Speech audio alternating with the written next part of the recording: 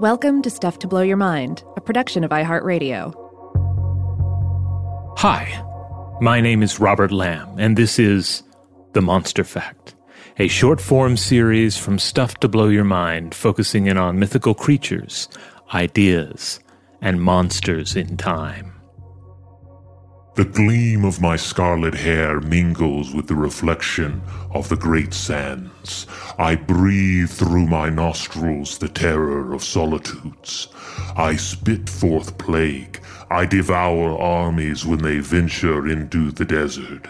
My claws are twisted like screws, my teeth shaped like saws, and my curving tail bristles with darts which I cast to right and left, before and behind. See, see.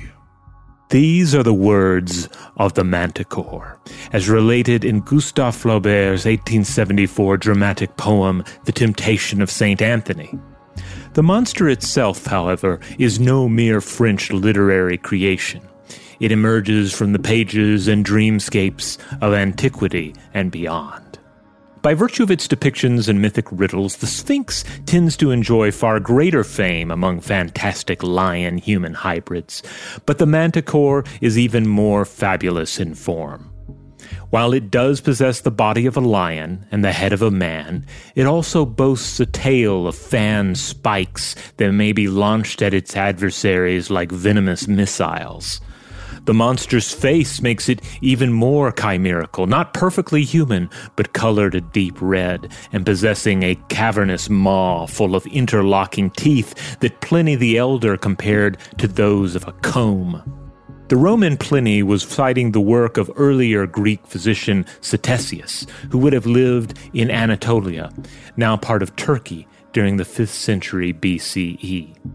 He also states that the creature's cry is like that of a flute and a trumpet combined, and that above all else, it craves the taste of human flesh.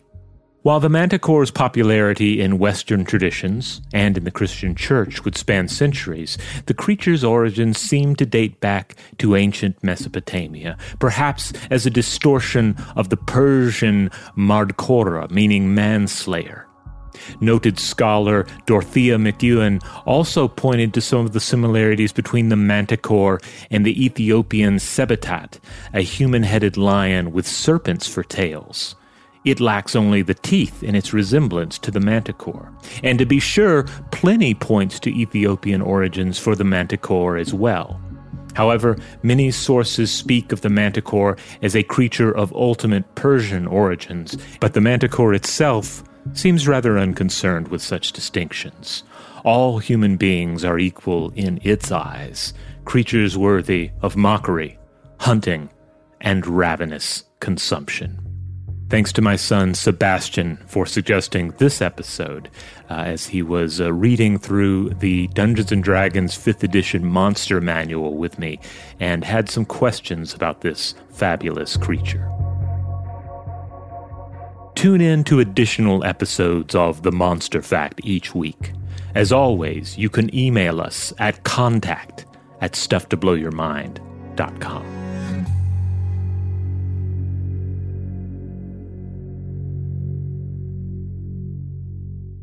Stuff to Blow Your Mind is a production of iHeartRadio. For more podcasts from iHeartRadio, visit the iHeartRadio app, Apple Podcasts, or wherever you listen to your favorite shows.